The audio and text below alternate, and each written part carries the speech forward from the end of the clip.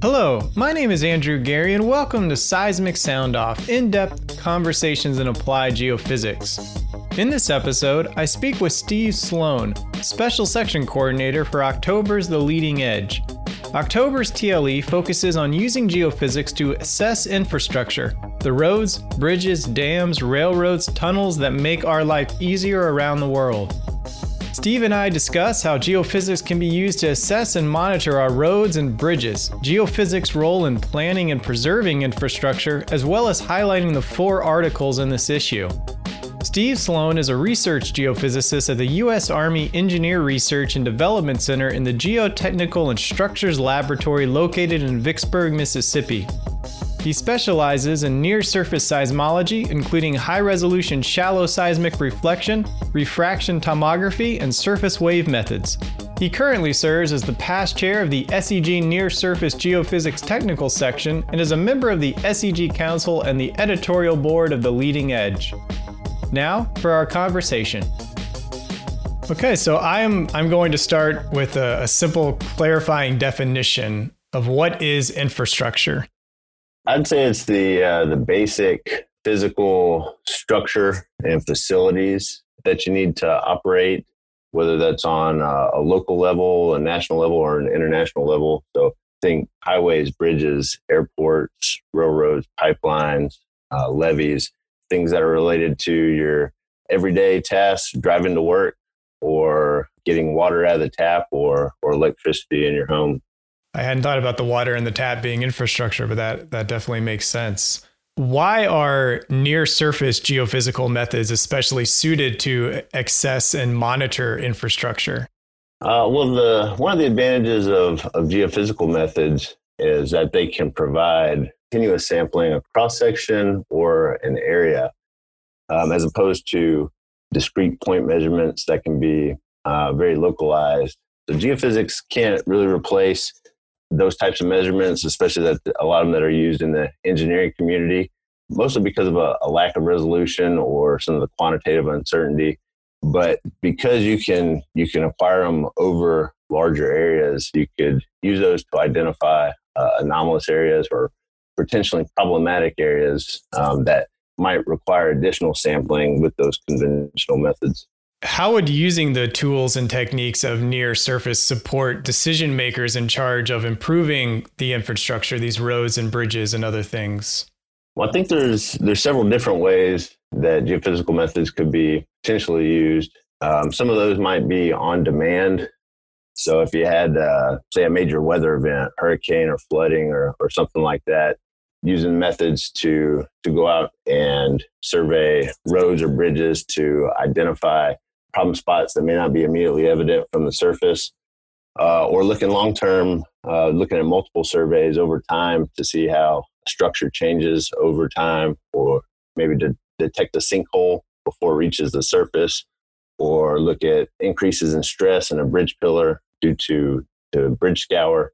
Could be embedded sensors, putting fiber optics in roads or levees during construction, using a method like distributed acoustic sensing to monitor strain over time. I think in general, in short term, it could aid in prioritizing areas of emphasis, and in the long term, identifying those areas of interest before they become immediate problems. So kind of being proactive instead of reactive.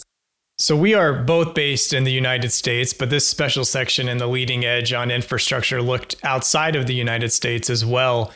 Could you briefly explain how geophysics was used by Yilmaz et al. In planning for a subsea tunnel in Turkey? Sure. The municipal government there in Istanbul is planning to construct a second subsea tunnel. There's lots of work that goes into the pre-construction planning phase, identifying potential sites, collecting the property information, looking at identifying the potential risks so you can mitigate those. And the authors used high-resolution seismic surveys to go through and map the soil-bedrock interface and build a geologic model of the project area, which then could be used to help plan geotechnical boring locations and the depths that those needed to go. Hayashi et al. Discuss non-invasive methods for levee inspection that they developed and carried out in New Orleans, Louisiana. How are these methods an improvement over the conventional levee assessments? Well, one thing I want to stress is a lot of these aren't necessarily meant to be a replacement. One of the advantages here with what the authors were doing is one, it's non-invasive, so it's surface-based measurements. So you don't actually have to penetrate the levees. Another is the speed of acquisition, so they can collect a lot of data relatively quickly and cover a pretty large area.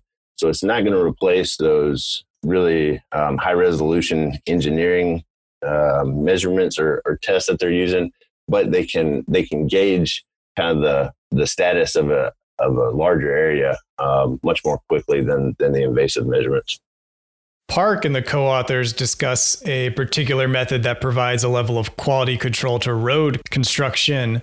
How does this near-surface application improve upon the traditional approaches to evaluate roads?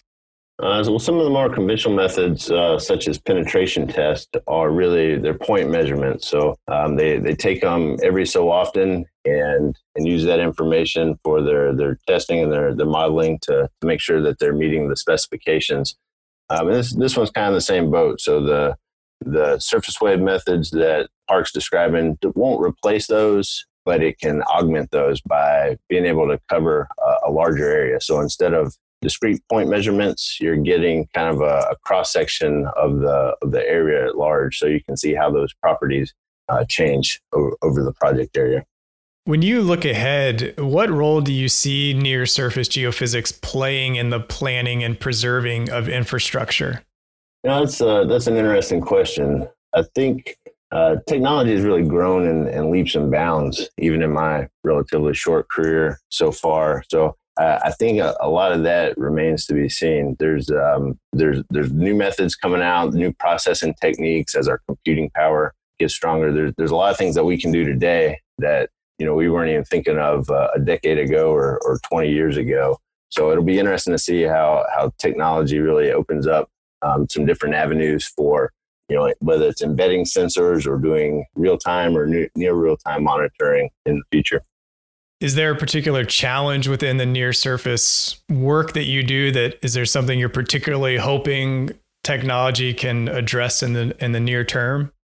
I wouldn't say there's anything particular that I'm hoping to address. The one of the big challenges that you face on the near surface side is just the economics of it. So unlike, say, the exploration industry where it's profit driven and there's an underlying reason to go out and collect geophysical data, and ultimately that's to help you find reservoirs and get the resources out. On the engineering and environmental side, it's the opposite. A lot of times they're not, at least not on the face of it, delivering something to the bottom line. So it ends up costing money, but they don't necessarily see the direct translation to cost saving. So I think that's one of the challenges that really needs to be addressed. And how do you show that on the bottom line going into the future? For the non-near surface geophysicist, what could she learn from reading these articles in the special section? I think it's mainly it's different applications of the same types of physics that we see for the exploration side. It's just at different scales, and there's different challenges associated with it. So there's lots of different ways that geophysics are being used around the world for a whole lot of variety of applications, and this highlights just a handful of them. This kind of echoes your previous answer here. One of the common themes I found in these papers is that near surface is a cost-efficient method for many public projects. So how could geophysicists working in this area advocate for these methods to public officials and other decision makers?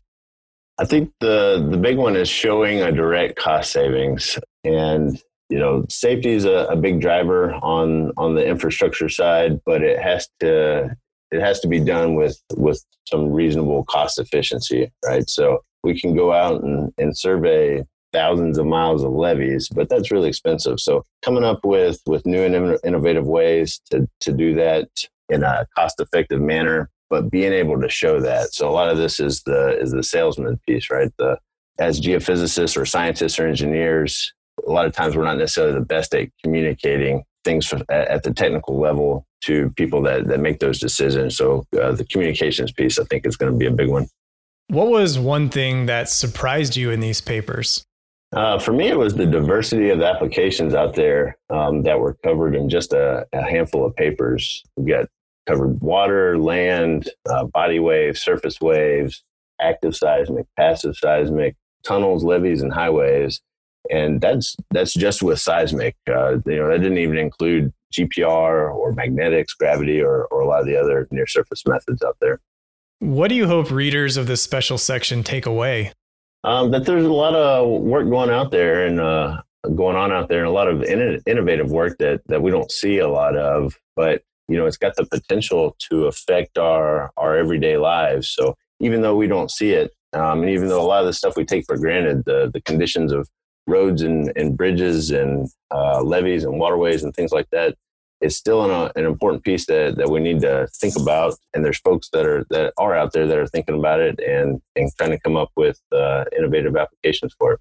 What kind of applications or learnings did you yourself take away from these articles? I would go back to the diversity. So myself, I work in near surface seismic methods, but even I was surprised kind of looking at the submissions at just how much different stuff was going on out there that I'm not necessarily keeping track of. So there really is a lot of interesting work out there, and this just scratches the surface of it with just a few papers. What should I have asked you that I did not?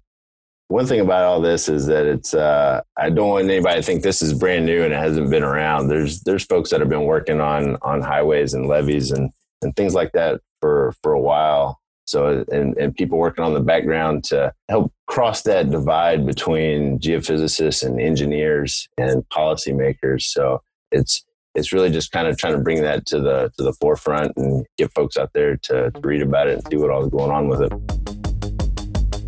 At seg.org/podcast, you will find the show notes and links to the October TLE issue. Subscribers can read the full articles online, and abstracts are always free.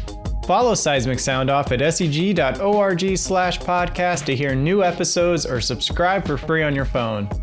Seismic Sound Off is sponsored by the SEG Wiki, the place to find hundreds of biographies of geoscientists, open access tutorials, and ongoing translations of SEG's best-selling book, Robert Sharif's Encyclopedic Dictionary. Type wiki.seg.org into your browser to visit the world's first online geophysics encyclopedia.